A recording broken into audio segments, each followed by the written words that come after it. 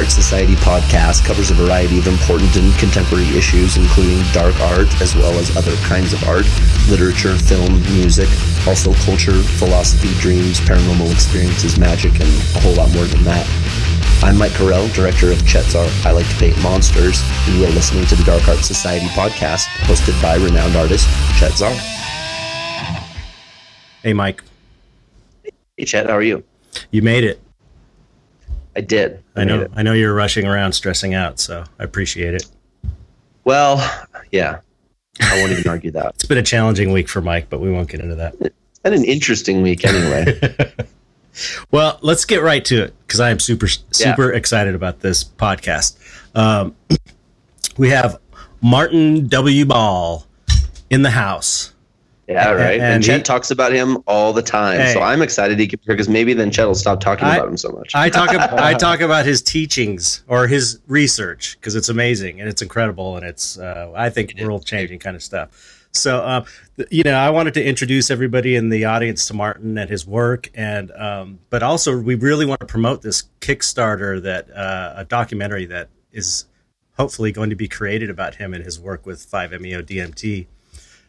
So we will keep harping on that until people support it. And so, and one of the ways, wait 1 sec. One of the ways you guys can support it, I want to say this now because you said you wanted to get it right out there. Yep. One of the ways to support this is that, it's the MB5 project. That's the letter M for Martin, the letter B for Ball, and the letter 5, which comes out of the annotation 5-MeO-DMT, which is kind of the subject of this entheogenic discussion here. But I wanted to mention that MB5 because that's going to be something that, as you guys try to help promote this, you can hashtag that MB5 and help us get a stronger following. It'd be great. Absolutely. Yeah.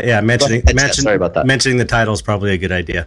So anyway, everybody, here's Martin. Hey, Martin. Hey, thanks for having me on, guys. Thanks for coming on. This is a treat.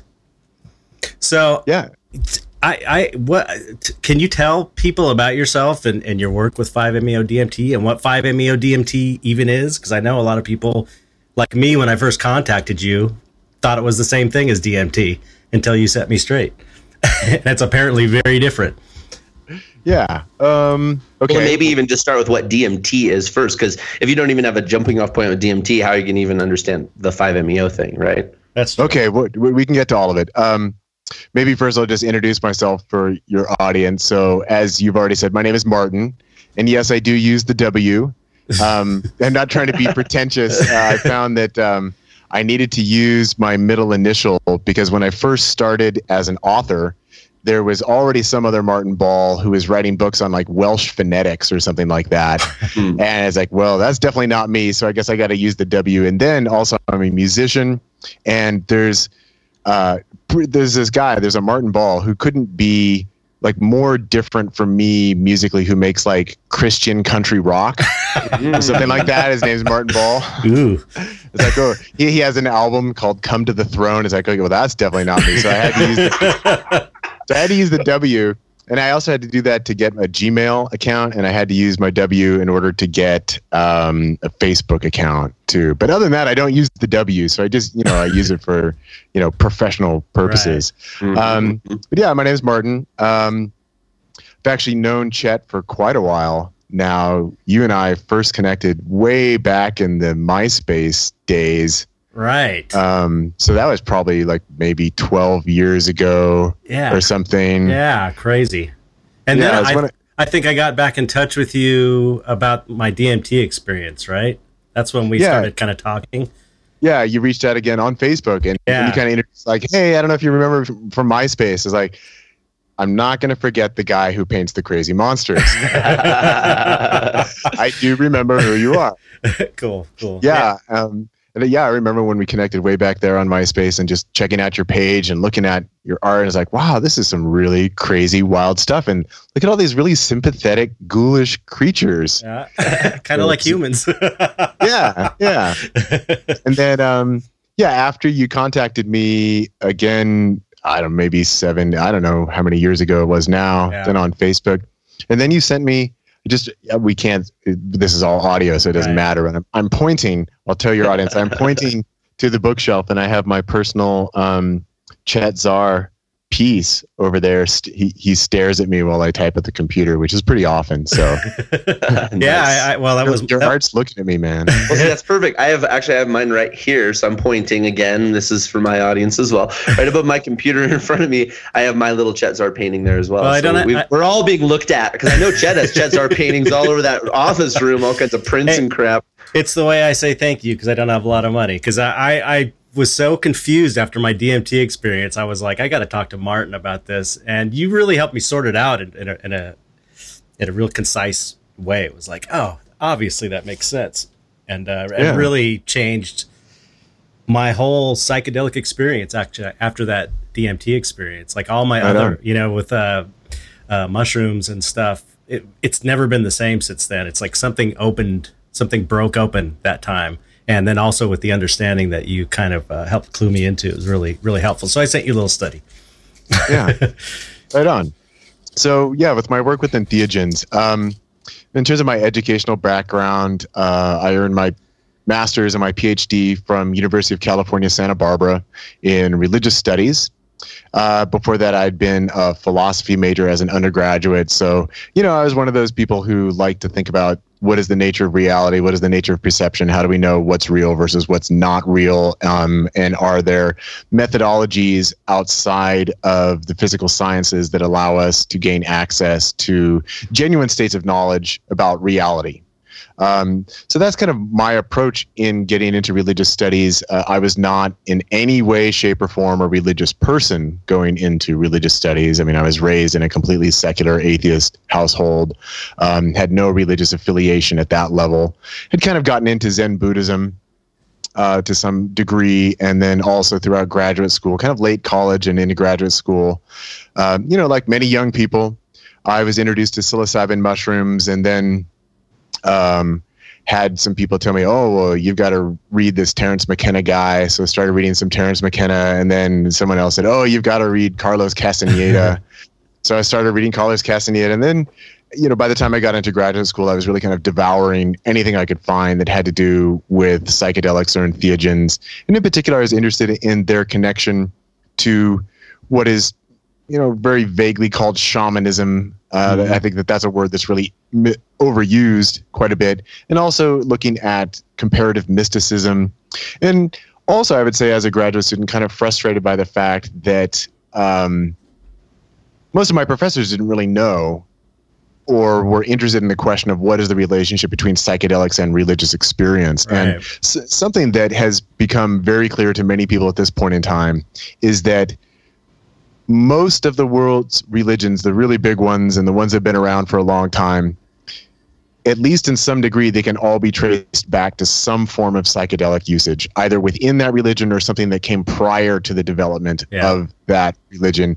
Yet this is something that's not really taught in religious studies programs for the most part. It's insane. It's insane. It's weird. You actually have to go to, say, an anthropology department, and then anthropology departments, they might actually teach classes on ethnobotany, which is what it's called within the realm of anthropology. And so then you learn about, okay, well, the natives in South America, they make this brew called ayahuasca, and they've been doing this for thousands of years. And then we have people in Mesoamerica taking psilocybin mushrooms, and Mazatec Indians with Salvia divinorum and things like that. So there's access to this information, but it's not present in a lot of religious studies programs. And honestly, for me, when I first started experiencing psychedelics and then also became aware that many of these have been used in mainstream religious traditions, they started to make a hell of a lot more sense to me. Totally. Because prior to that, my opinion was these people are just crazy. Right. This is all, I mean, what our ancestors are seeing angels and being lifted up into heavenly palaces and encountering demons and all this stuff. Is like, were our ancestors just all crazy? I mean, what is all this stuff? But then when you start to understand that, oh, there might have been psychedelics involved, suddenly that shifts it into, okay, I think I can understand what might be going on here. That this might be a psychedelic experience that has religious connotations and overtones and things like that. So anyway, that's kind of my background and how I got interested in questions of psychedelics and nature of perception and experience. then to fast forward really quickly, in 2007, I moved up here to Ashland, Oregon, where I am now. And very shortly after moving up here, I was invited to experience 5-methoxydimethyltryptamine. So we've already mentioned this. This is 5-MeO-DMT. And a lot of people are familiar with the three-letter word DMT, which actually is NN-DMT. And a lot of people know that that's one of the primary ingredients of ayahuasca, which is this psychedelic brew that is made in South America. But back there in 2007, when I first experienced 5-MeO-DMT, really not a lot of people have ever heard about it or knew what it was. So back as starting in the 1970s and then up through the 90s, Terence McKenna was a really big advocate of DMT, for example. So he really primed the pump. And no, Trump, you did not make up that phrase. Primed the pump. Just for the record. He made them all up, man. He's got the best words. Best words. I made that up, didn't you know?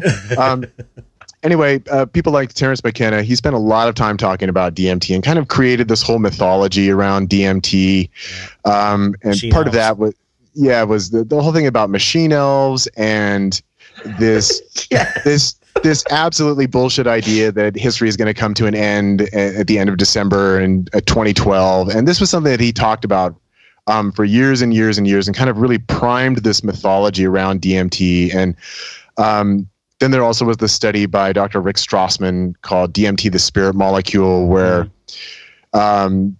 Strassman basically comes out and says, well, I think that maybe DMT is allowing access into other realities and other universes and allows you to contact aliens. And he called it channeled dark matter, kind of mixing metaphors of several different theories within theoretical physics that are unrelated to each other. So that's something that I've critiqued him on, that dark matter and multiple universes or other realities, these are two completely separate things within the realm of astrophysics. They're not related to each other anyway. So he can't, kind of like Terence McKenna, he just blended a lot of stuff together. And so it kind of created this mythology that DMT gives you access to aliens and other realms. It does feel that way. To be fair, it does feel that way. It feels that way. But the question that I've always been interested in is, what is the difference between our perception or experience of reality and reality itself? And is there a difference? And then how do we know? Right. So yes, these are the kinds of things that show up in DMT experiences. But then the question is, well, are they real at the level that we think that they're real, or that we're assuming that they're real? And initially, Strassman actually had a lot of resistance to that. And he had kind of a Buddhist view, coming out of a Zen Buddhist background. And with the people that he was working with in his study, he tried to tell them, well, these are projections of your mind. And he found that people really resisted that. And so then he eventually said, well, we're just going to treat it as though this is all real. And he said that he found that he got better responses from the participants in his study if he just went ahead and just said, okay, so you saw the alien and then whatnot. So he kind of let go of sort of his Buddhist psychology, or his Buddhist phenomenology.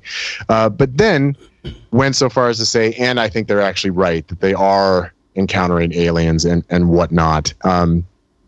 So that was kind of the mythology that got made around DMT and really popularized the notion of DMT and smoking DMT, where you have this very short, very, very intense psychedelic experience.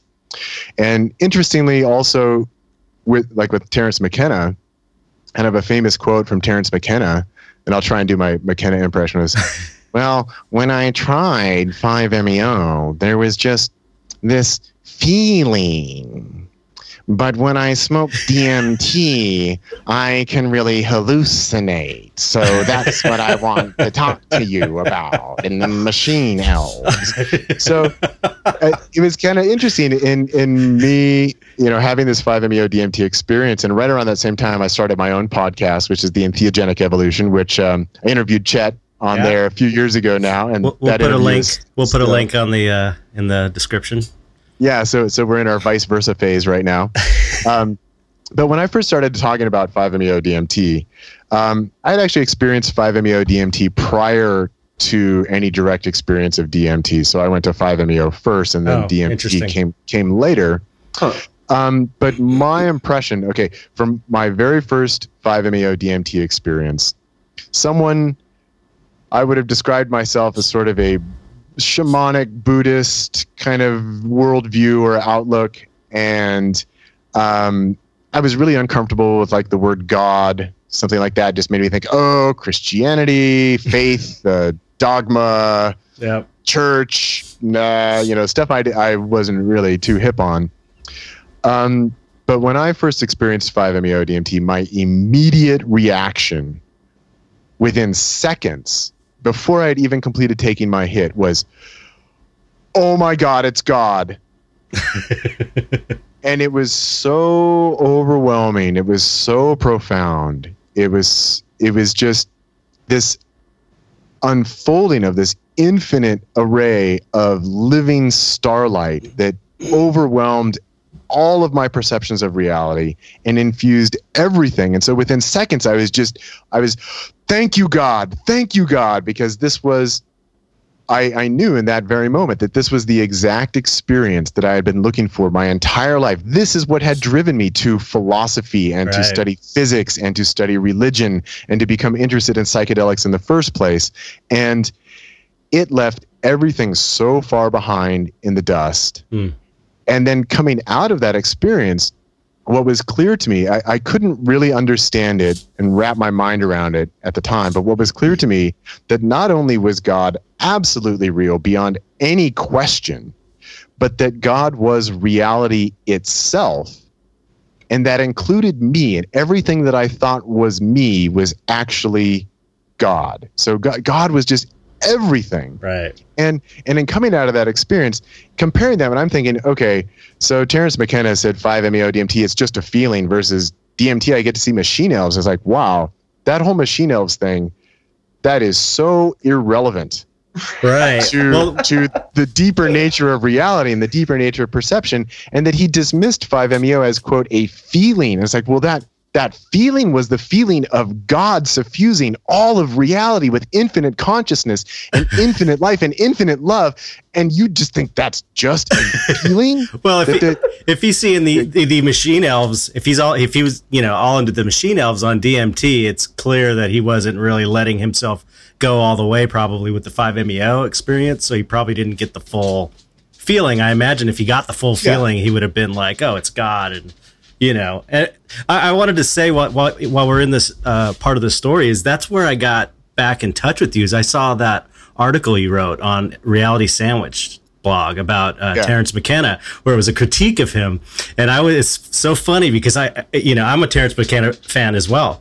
And I was reading it and I was like, totally, I had the reaction of most of the people that posted on the blog. Who is this asshole? How dare he talk about our beloved Terence McKenna like that? But something in me said, you know what, read the whole thing and try and be objective about it. And I read the whole thing and I was like, son of a bitch, he's right. It's like it clicked. I was like, he's right. And that really kind of bummed me out in a way, because like everybody, we had this idea about Terence McKenna as this kind of savior guy in a way, or the guy at the top. And so then I started looking more into your stuff, and I was just like, shit, this is your videos and stuff online and lectures, and then I got your book, Being Human, and it's like it started it was just so clear and concise and so free of any kind of dogmatic bullshit that it was kind of connecting all these dots for me. And that's how I really got into your work. And now I can't believe, like I was saying before we started recording, I can't believe you're not bigger than McKenna, because, you say it so clearly. And so I jump in here too when you're done, Chet? Yeah, go for it. I wanted to mention that it's interesting for me because I'm in a different age bracket. You know what I mean? Like, I'm going to be 38 in November, right? Now, my wife is 7 years older than me. So, and I relate with people that are older than me and younger than me, but still I am younger and was raised by a different age bracket. So Terence McKenna for me was something that your story is similar to me, because that's kind of how I was like, going through college, trying things out and doing all these things. And you're very curious about the, nature and our experience of nature and consciousness and awareness and how these things work together. And is there really a reality, or is it all subjective? And do we dictate it with our thoughts? And, all of that. But I read The Food of the Gods by Terence McKenna. It's the only book I've ever read. And it was, I think, in 2006 that I read that book. And I mean, I thought it was a really interesting book, but I never was like, I wasn't raised, in the 70s. I was raised in the 80s, in the 90s. So it's like Terence McKenna didn't mean anything to me. So I never had any attachment to like, oh my God, this guy's the coup de grace of, psychedelic, the understanding of the way in which the world works. Similarly, Straussman, I read his book, I live here not far from where that all occurred, the tests. And it was interesting, but for me, I really tried to take in from a multidisciplinary outlook all of the different information, because eventually they all, there's points in all of them where they all are corroborating one another, and they're all saying the same thing. And those little basic points are the truths, and they're, the truth is self-evident and consistent over time. So it's interesting because for me, listening to you guys talk and banter about the whole Terence McKenna thing, because I know there's a lot of drama around it. I've always observed it from kind of like some remove. And so Chet, all these years, and to qualify why he's been so interested in having me meet you and talk with you and all of this, is because a lot of the way that I perceive things and the way I interact is obviously very much akin with the way in which you perceive things. And Chet's always been like, God, you guys would just mesh so well because you think about things this way. And like my wife, she turned me on to pantheism a long time ago, which is not that much different than what you're talking about, really. Yeah. And that to me made more sense out of anything insofar as like a strictly organized kind of way of looking at the world. But I just don't approach the world from an organized way of like, oh, well, I am a this and this is how the world is. It's like, I'm just going along like, wow, I want to learn new things. And if I learn something new, cool. And that's it, So it's fascinating to listen to you guys talk about this in the drama, and I can kind of observe it from afar, but that hasn't ever been my experience with the psychedelic world. I've always had one of like a very personal experience that doesn't have anything to do with really anybody else or the culture of it or anything, just like me and a few friends, or whatever, but lots of different kinds of things. So I have a lot of those experiences, and Chet knows that I'm, kind of a hardcore psychonaut, as it were. And so again, another reason why he would want us to meet each other. But let's continue with your story here. Yeah. One thing I want to add in also is, do you consider that pantheism? Because it it's from the Wikipedia description, it's kind of it. Basically that God is everything. Yeah. So if we wanted to put a label on it in terms of what has been developed within religious studies, that probably would be an accurate That's a good way label. to put it. There's another one that put panentheism, which is very similar but somewhat different. And I'm not, I couldn't explain what the difference is between those two at the moment. But yeah, in terms of a general philosophy, that might be a good way of describing it. Kind of what's different between me and just say pantheism or panentheism as a philosophy is that I'm really looking at it as a lived experience and as applicable methodologies of how to work with psychedelics in order to actually experience that. Right. So that for me is the most important thing, is giving people access to the experience, because we can come up with our theories and we can speculate and we can argue that, well, I think reality is this way, I think it's this way, I think it's that way. But what it comes down to is it accessible through some kind of experiential methodology? And that's why for me 5-MeO-DMT is so important and interesting. So if we could kind of just really quickly encapsulate that DMT as an experience is very brief, it's extraordinarily visual. And this is why Terence McKenna, he used to call it the most powerful psychedelic. And so if we're using the term psychedelic to mean you see lots of crazy visual shit, yes, DMT qualifies as the most powerful psychedelic. But if we want to use the word entheogen, which means giving rise to the experience of God within, DMT is not in the same league as 5-MeO-DMT. And the reason for this is that 5-MeO-DMT is much, much stronger than DMT.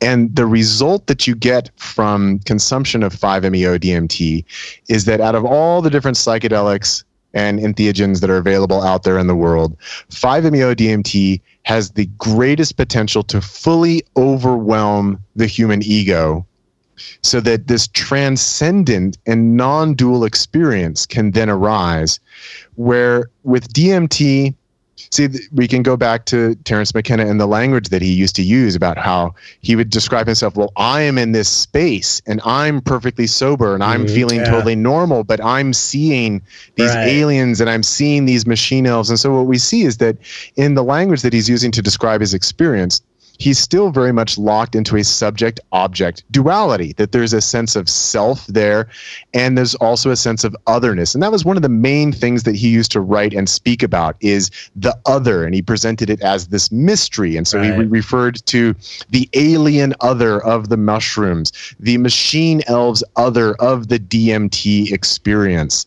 And so this is all dualistic language. And it's important to understand that 99.99% of all experiences that all people have throughout their life and in all space and time are dualistic experiences. So there seems to be a very natural divide between subject and object. But the rare experience of the full non-dual experience, which is what can occur with 5-MeO-DMT, reveals quite obviously to the person experiencing it, it becomes quite obvious that dualistic perceptions are actually based on illusions that we have committed ourselves to and built a sense of self and identity around. But when you transcend that sense of self, that egoic sense of self, that the only thing that you're left with is a universal being and consciousness that is all of reality, all space and time, forever and ever. And so that's why I'm happy using the word God, because I don't know what the hell else to call that.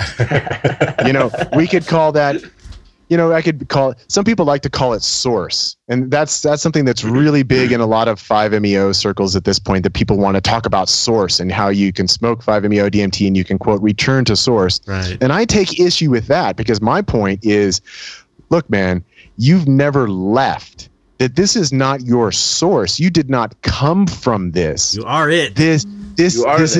You are this thing. This universal intelligence of infinite energy and infinite love.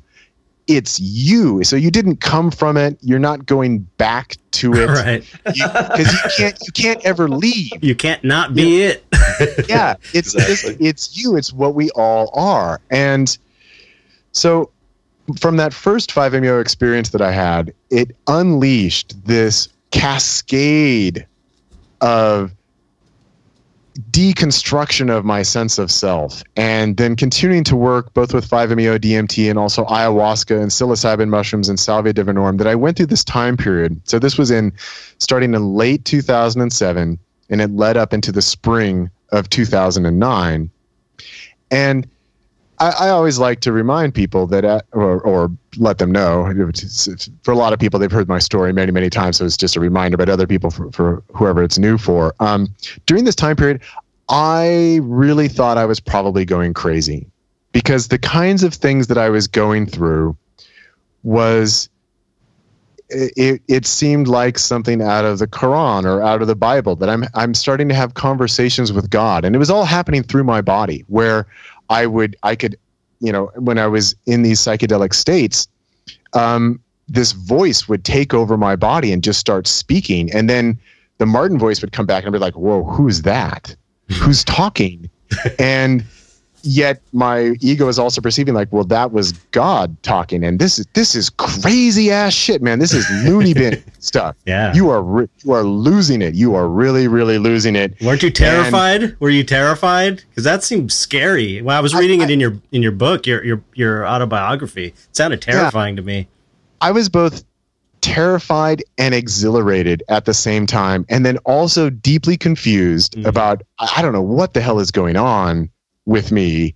And I was also really, really worried about attaching myself to something that wasn't true. And so I was very concerned, like, man, am I just bullshitting myself? Is this all just, am I just high as fuck and I'm just not smart enough to figure out that this is just all a load of shit?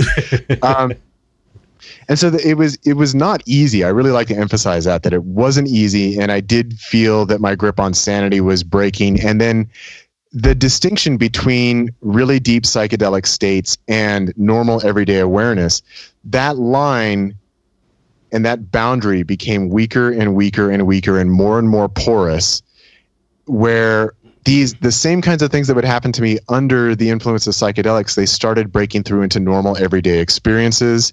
And I would go into these big energetic openings.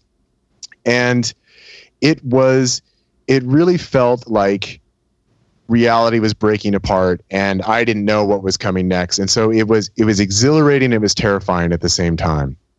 But there's a lot of details to the story. Chet has already mentioned that plug the book. My book is called Being Infinite. And I wrote this book a few years ago just because I've told this story so many times. I've literally had people travel from all around the world to come and visit me, and they almost always wanted to know, how did you learn what you've learned? How did you come to know the things that you've been sharing with us? And so I had to tell the story again and again and again. So finally I said, okay, I'm just going to go ahead and write it as a book so that, I could just say, here, read the book rather than having to tell the story all over again. But anyway, it came to a culmination in the spring of 2009 where the simplest way to put it, and this is another thing, so people didn't like it when I bagged on Terence McKenna. I really raked him over the coals. And so people didn't like that. And people also, sometimes they don't like when I say this, but I'm just going to say it because it's the simplest way to say it, is that in the spring of 2009, my ego relaxed and opened up enough to the point where I could just admit to myself, okay, it's true. I'm God. God is all reality. I am that. This is what I am. Okay, I accept that and I trust that this is true. And at that point, I literally started tripping 5-MeO-DMT without consuming any, because now your body produces both 5-MeO-DMT and DMT. These are natural compounds inside the human body.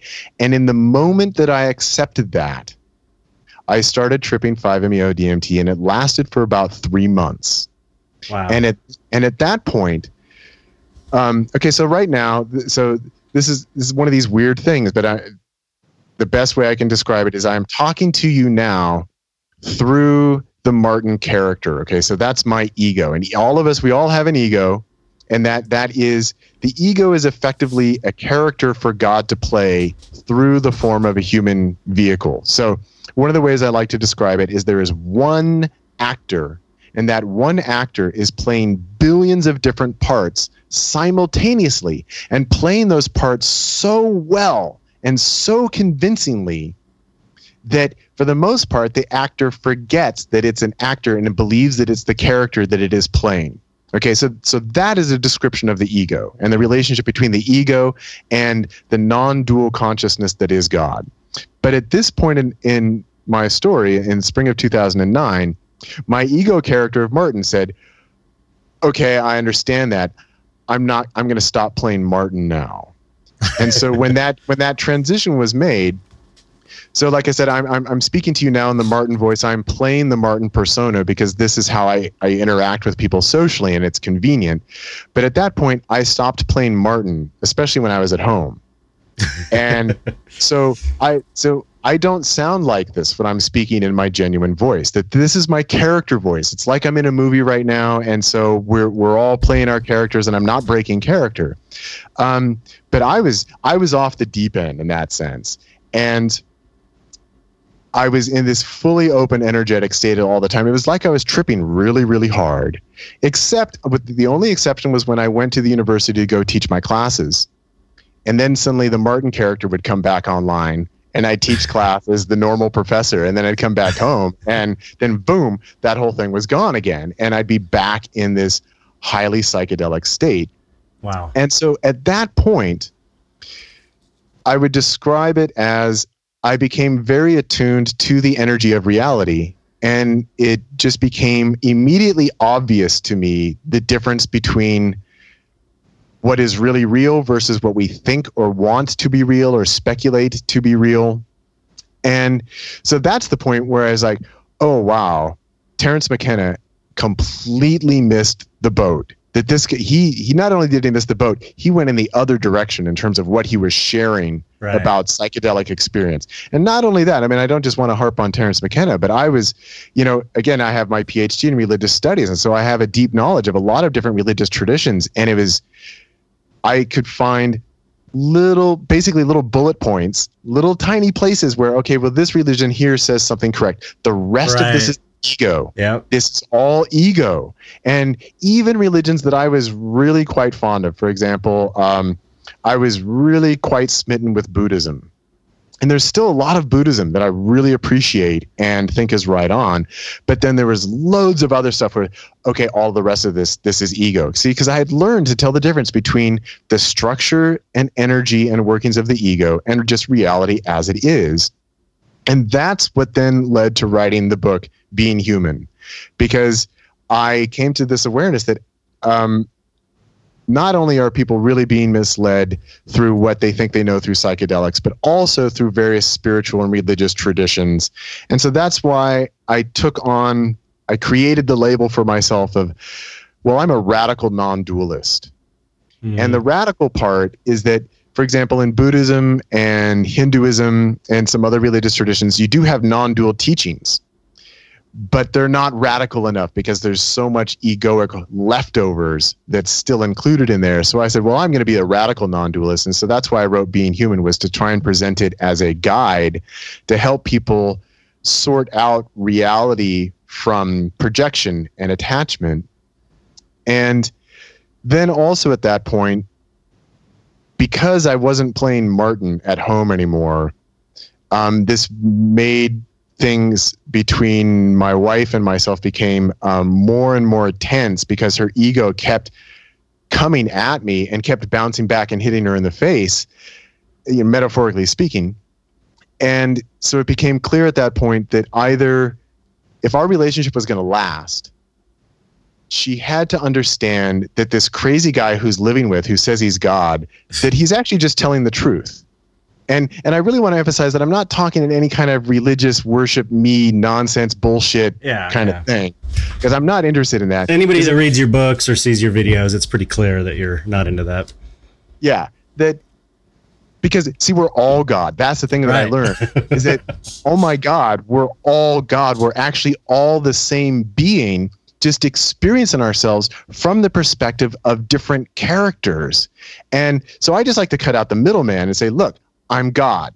And you know what? You are too. The difference between me and other people is that I know this is true. Right. I don't believe it. And I also don't have any illusions about it. I'm not going to be walking on water, turning water into wine. I'm not going to be raising the dead and saving people from eternal damnation, because all of that is a bunch of nonsense. That's all just storytelling and ego and all of that. So I'm not trying to make some kind of claim that, hey, I want people to worship me or something. It's like, look, I'm just trying to be honest, to give people the courage that they can find this within themselves, and also trying to do it in a way that, I'm not claiming to be some kind of ascended master. I'm not some reincarnated guru, because all of that, again, is just ego. So I'm just going to tell people. That's how that's how we know you're not full of shit. Yeah. One of the reasons.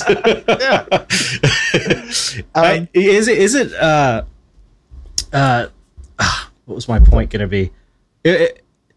Isn't that a Hindu idea as well, that we're characters in a great drama? Or isn't that like an Eastern kind of... Yes. That's one point where it was gotten correctly. You know what I mean? Yes. So that's a place where I'd say, yes, that's absolutely correct. But Hinduism suffers from belief in reincarnation. Right. And a million gods too, right? Yeah. And all these different gods and belief in karma and in dharma. And so again, I had studied, I had practiced Buddhism. So a lot of this is very similar between Hinduism and Buddhism. And this is another place where with Buddhism, it's like, wow, this is totally and completely wrong. Because if everyone is God, why on earth or in the universe or in God's reality, there is no purpose to having any kind of reincarnation, this idea that you have some kind of soul that's traveling from one life to the next. It's like, let's just cut out the middleman. There is no soul. It's unnecessary. God is playing you right now. You do not have a soul. And if you don't have a soul, then you can't be reincarnated. And that's just, see, the ego wants to think that there's some kind of essential self. Right. That within the Western traditions, they say, okay, well, you have an essential self and that goes to heaven or hell when you die. And in Eastern traditions coming out of India, they say there's an essential self that gets reincarnated. And then when you become enlightened, then you're no longer reincarnated. And so Buddhists say, well, then at that point, it's just poof, nothingness. Right. It's the emptiness of nirvana. Whereas Hindus say, well, Advaita Vedantas would say, well, at that point, your individual soul rejoins the universal soul that is God. But that happens upon death. And so again, as a radical non-dualist, I'm saying, look, none of this is accurate. Right. That genuine enlightenment actually means knowing who you are right here, right now. It has nothing to do with what happens when you die, because there is no afterlife. There's nothing that's coming next from a personal perspective or standpoint. So just to quickly wrap it back around again, so that after this occurred within me and I was understanding all of this stuff and starting to communicate all this, and things were becoming very difficult with my wife. So I'm getting close to talking about the movie. Good thing we mentioned it in the beginning. Yeah. What became clear was that if she couldn't just accept that this was reality, that our relationship was going to fall apart, and neither one of us really wanted that. So I started working with my wife with 5-MeO-DMT. Oh, that started your whole... Oh, I didn't realize that. Interesting. That was the beginning. Wow. And so she was my first client. And through working with her, that's where I first developed all the methodologies and techniques that I was then to go on to use with people from around the world. Because after that point, so kind of like you, Chet, people started listening to me in my podcast or reading my articles or reading my books. And a lot of people initially had a lot of anger and resistance. Right. Because who the fuck does this guy think he is? Yeah, you get a lot. You get a lot of shit. That's so weird, like because that was not my reaction to reading Being Human. I was like, yeah, totally. He's just saying the obvious truth as easily and clearly and basically as you could say it. That's it. That's all it is. Right. But you can see where people would get hung up, though. You know, a lot of the stuff you say, you can say, people are going to get pissed off at this right here. Well, what really makes a difference is how closely someone's identity is attached to the ideas that I am dismissing. Right, okay. Right. So for someone who's neutral and who reads Being Human, I get a lot of emails from people who say, yeah, it's like you were just telling me stuff I already knew, and it was just so refreshing to have that reflected back to me. But then other people, I do get a lot of emails from people who say, man, the first time I read your book, I was so fucking angry at you. I was just so pissed off, and I was just, But then when they actually think about it, and then they become honest with themselves, they're like, oh man, he's right. He's actually right. Oh my God. What do I do now? But then people started contacting me and they started asking me, would you help me to experience this myself? So that's how I started working with people with 5-MeO-DMT and doing one-on-one sessions with people. And I have a lot of very specific guidelines for how to maximize the effectiveness of that work and how to make sure that the person who goes through it comes out of it in a way that is grounded and balanced and clear. And at this point, I've made a lot of noise around what I call the difference between a provider and a practitioner of working with these kind of psychedelic medicines. And most people out there, they fit into the category of provider according to my standards. They do not meet my standards of what it means to be a practitioner. So now we've fast forwarded 10 years later, here we are in 2017. So again, my first experience was back in the end of 2007, the very beginning of 2008. When I first started talking about 5-MeO-DMT publicly, most people had never heard of it. And also a lot of people had a lot of resistance to me saying that this is way more powerful than DMT, and I think it's far more significant. But now, here we are in 2017, knowledge about 5-MeO-DMT is really spread around the world. And that there are some very public people who go around as providers of the medicine experience. And a lot of them do good work, and some of them do, actually, according to my standards, pretty shoddy work. And I'm not going to mention any names, but there's a lot of controversy out there, and there's a lot of videos now that have been made and movies that have been made. But I spent a good 7 years working one-on-one with people and developing these techniques and methodologies. And this is all what I've written about in my book that I just released 2 weeks ago, which is Entheogenic Liberation, Unraveling the Enigma of Non-Duality with 5-MeO-DMT Energetic Therapy. And so I've written all this down now to share this with people. Which you can also get as a Kickstarter reward for the documentary, right? Yes, you can. Totally. Sorry.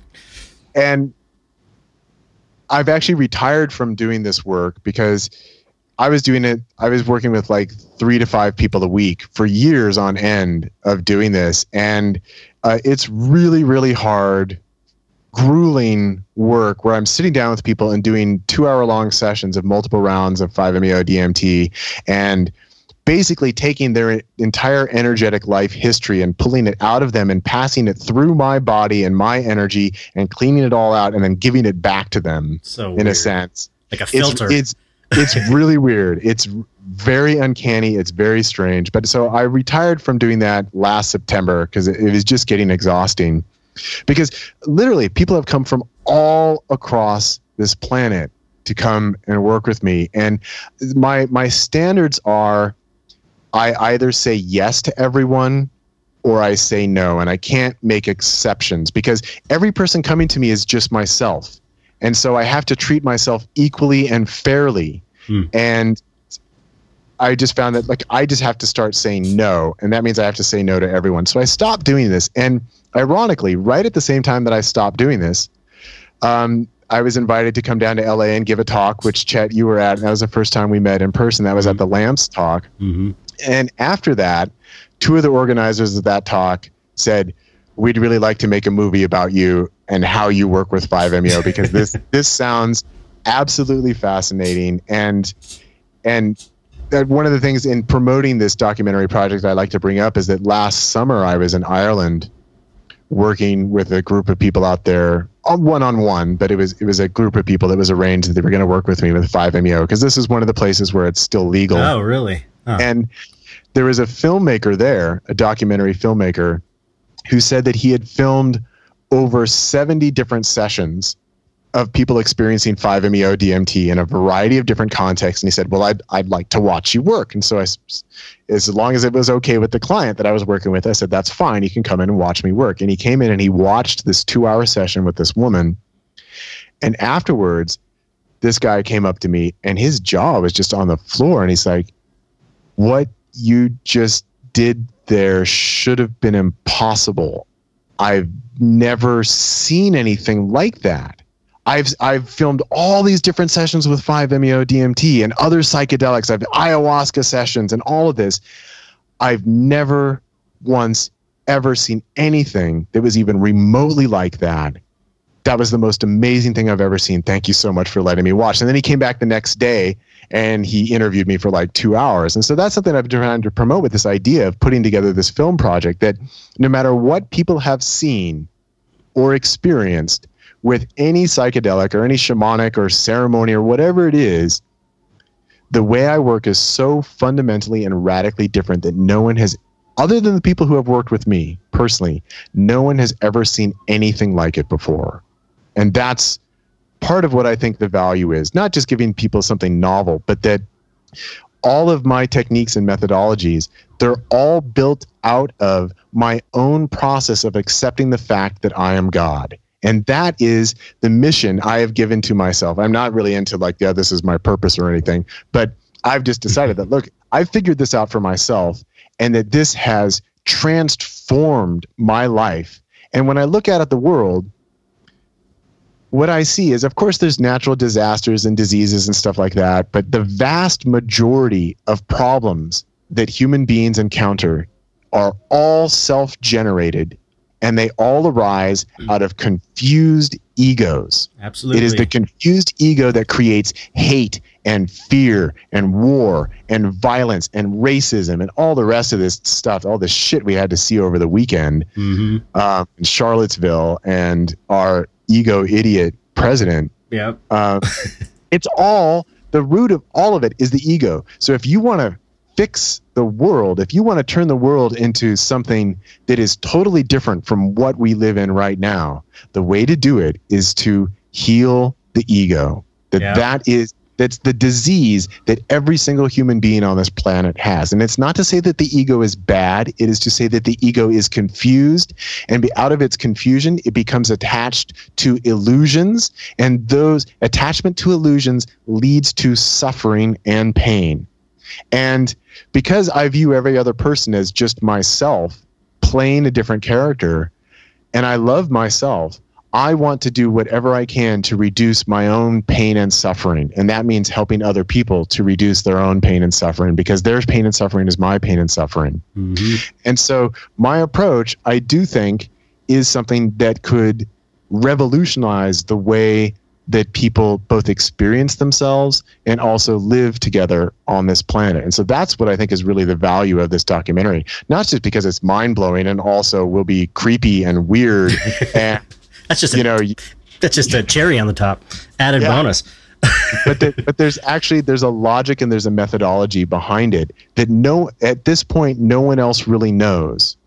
And that's why I wrote this book, and Theogenic Liberation is trying to share that. And if we could make this film, that's going to be an even more accessible route. Because it's one thing for me to write about it, right? But to actually see this is the way it works. Like to give an example, I've written a lot about the importance of bilateral symmetry in the body. And as we've talked about here, that I explained that, well, look, this is my ego character voice, but this is not my actual voice.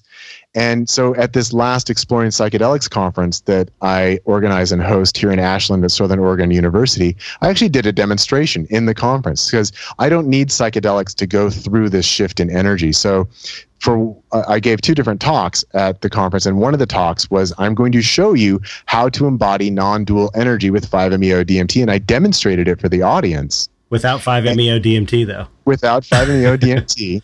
Because I don't need that in order to do this shift.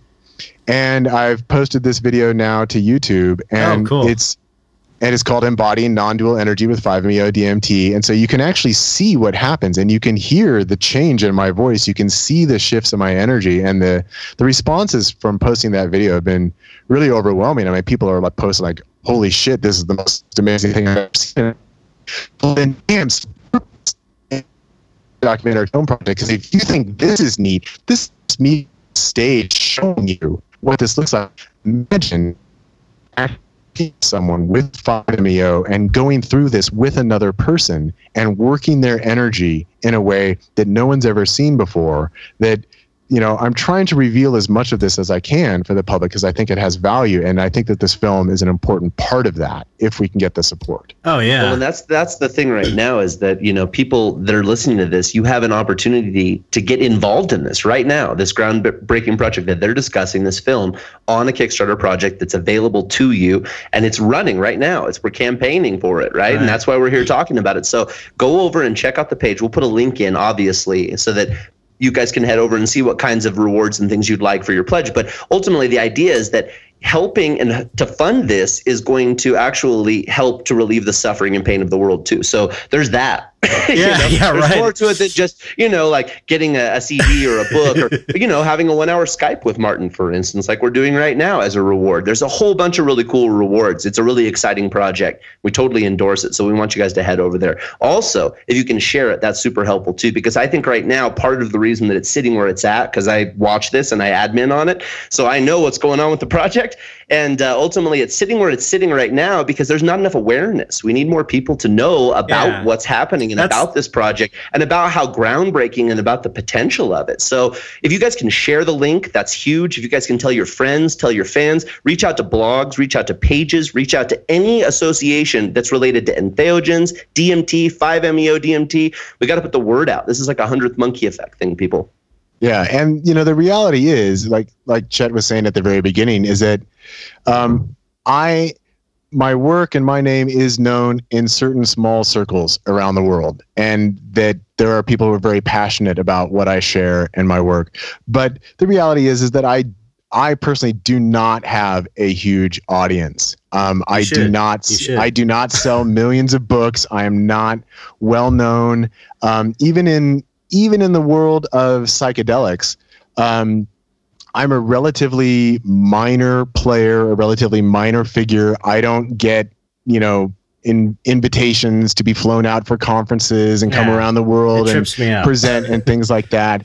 And that even within psychedelic communities, I'm kind of known as the iconoclastic Terrence Badmouther.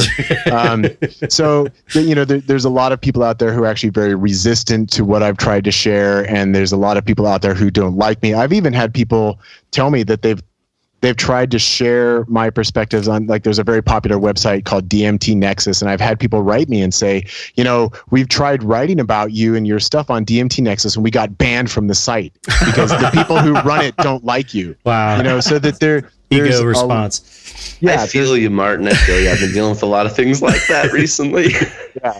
So I've been doing everything I can to reach out to my own audience and share this, but it's limited, and so that's why it's really valuable for me to be here on your podcast. Because Chet, let's just be clear, you have a much larger audience than I do, and so this is very valuable to me in putting together this Kickstarter campaign and project.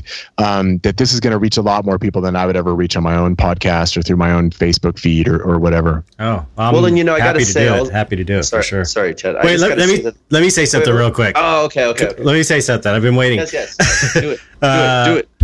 You know what you should do, Martin? You should hit up every person that you worked with the medicine and ask them to share at least and promote it. Seriously, because that's a good idea. But I will tell you, I don't keep records, and honestly, when I'm in sessions with people, I don't use personal names because I find that tends to lock people more into their ego. So everybody who's ever come to work with me, the only thing I know is that I just call them Love. Interesting. And for most of the people that I've worked with, I've never met them before, and they show up at my house, and I'm okay, come on in. And then we do our session, and then maybe they come back another time. And so I have worked with hundreds of people, but I could only tell you a handful of names. Wow. And I don't keep email lists. Okay. I don't keep records. And part of that is for their own protection. Right. Yeah, that's true. That's true. That's kind of the controversial aspect of this that we haven't really talked about on the podcast, and I don't think we need to think too much about. But there is that aspect of it, which is that this thing is illegal based on the rules and regulations and laws of this country that we are producing this podcast in. And so, that is kind of the thing that, you got to be careful there, I imagine. And that would have been one of my questions for you in interviewing you if I was doing this, facilitating this as a traditional interview, would be how do you deal with that aspect? And you just answered the question. So. Yeah. Well, actually, I'll say a little bit more about that too. Sure, I'd love to hear. When I first started doing sessions with people, it was actually still legal. It was made illegal in January 19th of 2011. Oh, interesting. Wow, I had no idea. Which was kind of out of the blue. And I just want to say for your listening audience, because we're all kind of accustomed to this, oh yeah, they made something illegal again. Here's another illegal drug. But I just want to point out the bizarreness of this, because this is a chemical that is inside every single human being on this planet, yet our government has made it illegal, which therefore means every single person on this planet is both possessing and using an illegal drug right now. I'm an open container right now. Get back. And that is just the most it's absurd. Bizarre, absurd. How did we get to this place where we're saying something that's inside you is illegal? What gives us the right to think that we can make any part of natural reality illegal? That's illegal. That's bad. Well, that's the thing. You know what it is, though. You got to admit, the people that actually engage with it in their life, they realize how absurd it is. But people that don't engage with it, it's much easier to maintain that illusion, right? That it is this really scary, dangerous thing. Even in that Sunshine documentary that you turned me on to watch, which again I endorse watching. Watch that Sunshine documentary on Netflix. It's amazing, and the dude just died too. So watch it. But anyway, that in that you listen to the people, the law enforcement people, and they are terrified. Seriously, they're like, what would happen if you had a bad trip? Oh my God. It's well, I've had a lot. And the thing is that I'm still here and I'm sane. So, all right, I think it's all good. You can chill out. Yeah. They just have no hands-on experience, right? That's what you've been talking about all along, is hands-on experience of God, right? And I can lend a little bit of legitimacy from my own experience, because very recently I had a DMT experience, which I mentioned on this podcast previously, I think 2 episodes ago, with Chet. And what you've been talking about, this whole thing, is exactly what I feel like I've basically been going through. So it's very bizarre. It's the mirror reflects, it's a trip. It's very, but it's fun and it's exciting, and I feel lost, but also totally found. Yeah, it's exciting. Beautiful. But with the documentary, part of the way that we're dealing with the illegality of this in the United States is that we are intending to film it somewhere where 5-MeO-DMT is not an illegal drug. So, for example, Canada is an option. Mexico is an option. Jamaica has been proposed as another option. So that's part of what we're looking to raise money for. And I mean, it's crazy because the Kickstarter campaign is $30,000. Now, from my personal perspective, that is such a large sum of money. You know, I mean, that's way more money than I make in a year, $30,000. And that's way more than I've ever had to raise. You know, with the Exploring Psychedelics conference this last year, I raised $5,000. And that took me 6 months to raise $5,000. So that's a really big number for me. Now, in terms of making a film, that's a teeny tiny, itsy little. That's what I was going to say. Baby number. And most of that is actually to pay for getting everybody who's involved with the film. So the two guys who are making the film, that's Brad Adams and Paul Lacey. Super cool guys. Super and great they guys. are selecting. Well, you mentioned earlier lamps. I'd like to say that whole thing out. It's the Los Angeles Medical Plants Society. I think that's important, right? Yeah, it's actually that's where those dudes. Oh, medicinal. That's where will you say it for us? And that's where these dudes are from. Yeah, the Los Angeles Medicinal Plants Society, and this is a group that meets once a month in Los Angeles and has various speakers come in and talk about psychedelics and entheogens, largely from a more scientific perspective, but also from an experiential and cultural perspective as well. But the majority of the funds that we're raising for this is simply so that all of us can fly somewhere where the cops are not going to come in and bust us, and that Brad and Paul are selecting 5 people for me then to work with. And I think the idea is that I would do 2 sessions with each person over a course of a few days. And I gotta tell you, it's hard work, man. Like doing anything more than 1 session a day, like 2 is my absolute limit because it's so taxing to go through the experience and to work with people. But it'll be a marathon where we take like 5 days and I do 2 sessions a day with these people, and that then we get to chart what their experiences were like. And one of the things that I've learned in doing work this way is that usually do like 3 rounds of medicine within a session, and each round of medicine can be radically different from the one that came before it. And then when people do a succession of sessions with me, that they change, they're so different. I can't tell you how many people I've worked with where they ask me like, so did you change the medicine? Is this different? And I tell them like, no, this is the exact same batch that we were using before. You're different. Yes, you're the one that's different.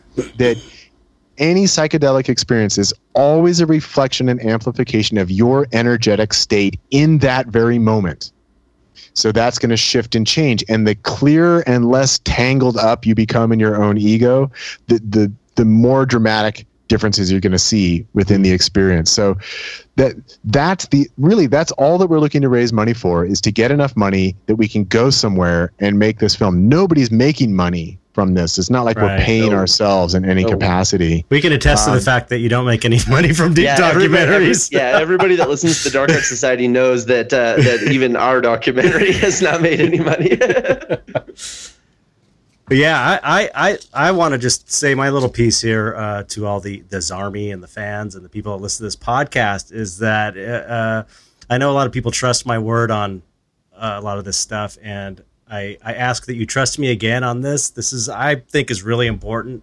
I mean, I'll take the leap and say it could be the beginning of some huge change in the world, possibly. It really could, because if I imagine, 10, 20, 30, 50, 100 years down the road, when there are a lot of Martins doing this kind of work to facilitate other people, then the people start doing the work themselves. I mean, that's how it all begins. And this is, to me, I've been researching all this, the psychedelic stuff, directly since I've been 18. But even when I was a teenager, I was reading up. When I was like 12 years old, I was reading up on all the stuff. And Martin's stuff is the most clear and succinct, and I think the most accurate description of the psychedelic processes and what's happening when you take it. It's the clearest and the best I've ever read, and so that alone should be a good enough reason to just try and rally behind this project and get it funded, because it really is important, especially now with all this crazy shit going on and fucking seriously. Donald Trump and Nazis. It's like, to me it's weird and cosmic that this is happening at the same time. Don't you think it's kind of cosmic in a weird way that this thing is happening, whether it's with you and okay, but wait, let me finish. Let me finish. Where it's not only you and this documentary, but just that 5-MeO is coming into consciousness right now, and things are really crazy all over the world right now too. Yeah, it's like as things become crazy and confused on the surface, it's like we've found the back door to clarity, right? Or maybe even the front door to clarity. Maybe we thought we were going through the front door before, but that actually was the back door. Now here's the front door. We finally found it. And so right at the point where we just might really press the button and, do some really serious damage on this planet, and where we have reactionary leaders around the world, and they're all playing off of ego, right? All these nationalist movements, all of these racial movements, religious movements, they are all ego reactionary movements. And so right as this is really rearing its ugly head, the solution is also right there. I know. And it's crazy. I think that that's profound. And it really shows us that we are on the edge, that either we're going to tip towards clarity or we're fucked. And, I'm rooting for clarity. I'm rooting for clarity. That's what this whole show is about. Yeah. And so that's what I want to see happen. Now, of course, we can also be completely unattached and, hey, it's all God, it's all good, whatever happens, happens. But it seems like it'd be more fun to have it go the clarity way. That's exactly what I was going to say. It's more fun. Like I was thinking the other night, it's like, if I could describe what it is that I'm trying to do, is like, I'm trying to create an interstellar party ship into the future.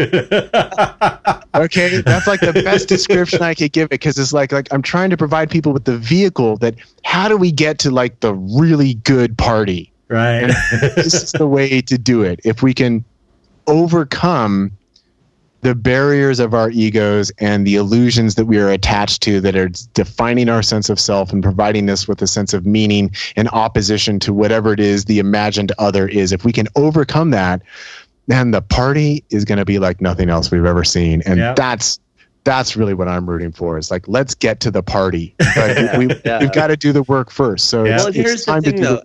Yeah, and I can attest to it, because I've been having this experience where it's like, I have never felt so just completely at ease in my entire life. Like, for what, Chet, how long has it been? Months now. It's crazy. Like, I feel like I can see all the things that I'm attached to, or not even that I'm attached to, I guess. I could just see the thing that I would be attached to, I guess, because I'm not worried or anxious. And the struggle's real. There's still like this struggle of like life, but it's like at the same time, like, I just don't feel worried about anything at all. And I spent most of my whole life being constantly like, what's going to happen? And if I think enough about it, I could possibly manipulate it in such a way that I could and everyone, we all do that. That's the sickness, right? So it's like, it's funny because I can still see like where it would be that I should feel that way, but I don't. And it's like, it is the party. It's so much fun. Like, it's so much better. Like right now, Chet can attest to this. Because here's the thing. If you do this for yourself, if you change your own vibration, inevitably it affects the relationships you have, even with people that haven't done anything, right? Or even if they have, like Chet turned me onto this. He had already turned himself onto it. But like, the funny thing is like, Chet knows that right now I'd be freaking the fuck out over some of the shit that's been going on. And I'm just like, Chet knows how much pressure I'm under. And I'm like, I see where I would have felt that way. And like, I still have my emotions. Like I told Chet yesterday, I got angry and I just like let myself be angry on the phone with him. But it was all kind of funny and comical. And like, I wasn't attached to it. It just felt good to like be angry for a second. And then I didn't care anymore. And then I did what I knew I had to do, which is the thing I don't have a choice about, which I would have done anyway. It's so weird. It's hard to talk about. That's why Martin Ball's such a cool dude, because he just lays it down. He makes it easy to be able to just say the thing that we're all dancing around that you can't really talk about, Yeah, absolutely.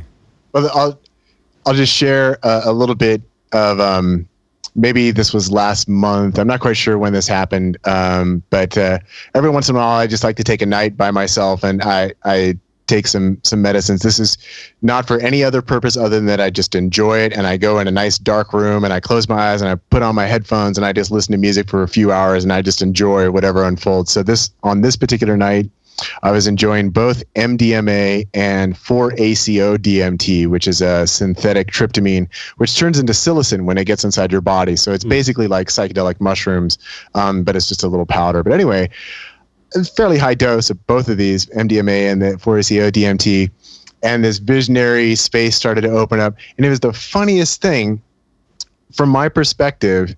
See, I look at all this as just a form of entertainment. I'm not looking to unlock the secrets of the universe or anything. It's like I've done all that. Yeah, it's like I've already done all that. So I'm just here to have a good time. So then, from my perspective, I'm up on top of this skyscraper and I'm looking out over this city. Maybe it was New York. I've never been to New York, so I don't know. But anyway, it had that feel of like there's a really big, dense city with lots of big skyscrapers, and I'm on top of the tallest one. And there's like this little balcony that goes around the top of the tower.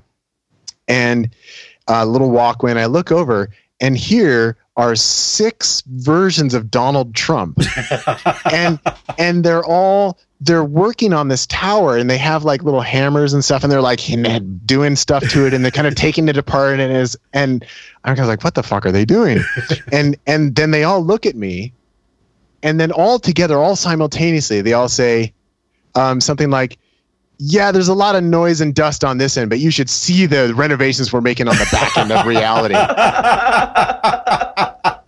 That's amazing. It's like, okay, so this is the front, right? The Donald Trump and all of this is the front, and that behind the scenes, there's actually something really monumental taking place, and it's not what we're seeing on the front. It's just, it's like those old West buildings, right? Where they have like they're really tall, they're really fancy, and then you get behind them, it's just a fucking board. There's nothing there. It's just a facade, right? And so all of the smoke and noise and dust of Trump and everything else that's happening right now, that's just the front. And what's going on in the back end is something totally and completely different. And if we see our way through it, this is what I'm rooting for. Again, it's like that's the interstellar space barge into the future, that it's actually going to be really good. But we've got to make it through this construction and deconstruction zone first. That's amazing. Yeah, that's beautiful. It is. Those were his mechanical L's, the Trump mechanical L. Yeah, he just hung up on. That's what I'm an optimist. I'm overly optimistic usually. I kind of feel like God likes a great story, and I think a better story than everything just getting annihilated and then, us, trickling down to nothing and everyone dying off. It's not as cool of an ending as getting right to the brink and then having some big breakthrough worldwide. That would be the amazing ending to the story of humanity as it is now. So that's why I'm kind of think, God's the ultimate writer, the ultimate filmmaker, the ultimate artist, and he likes a really cool ending. Yeah, man. It's like Game of Thrones, man. Yeah, it's exactly. like Game of Thrones. It's like, it's so worth it to have to wait till the 7th season to finally get Jon and Daenerys together to meet each other. It's like, you've got to draw it out. And that, ultimately God is this ultimate intelligence that is really unlimited.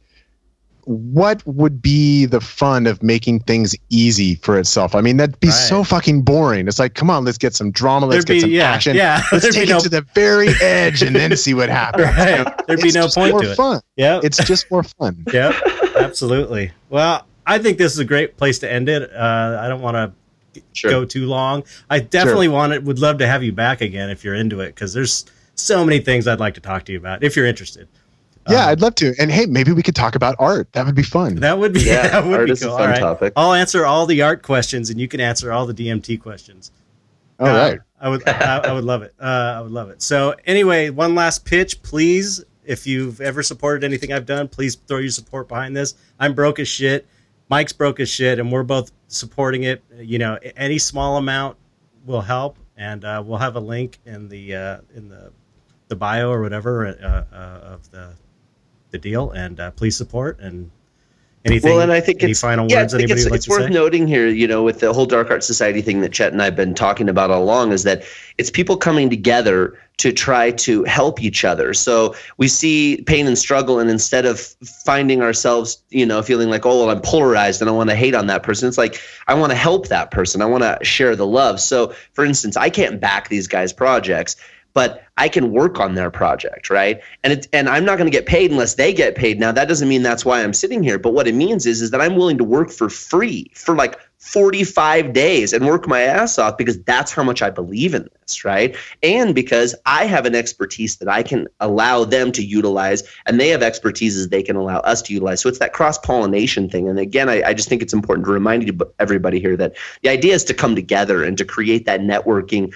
so that we can all benefit, because I've seen a lot of this, that derision and people being like, well, I don't, artists competing and I don't want this person to pollute my pool. And it's, if we all open our pools up, it's just a bigger pool that we're all in, and that's great. So let's work towards that. And that's what this is all about, Yeah. And I just really want to thank both of you for all the work you've already done beyond. I mean, you guys have been working so hard behind the scenes and on the front of the scenes as well on social media, and not even just doing this podcast, and everything else that you guys have done has just really been incredible and really deeply appreciated. That, I mean, we still have a long way to go to meet that $30,000 goal, but I don't know if we'd even have half of what we have now if it hasn't been for the work that you guys have been doing. So really deeply appreciate that. And whatever comes of the movie, we'll see if we make the goal or not.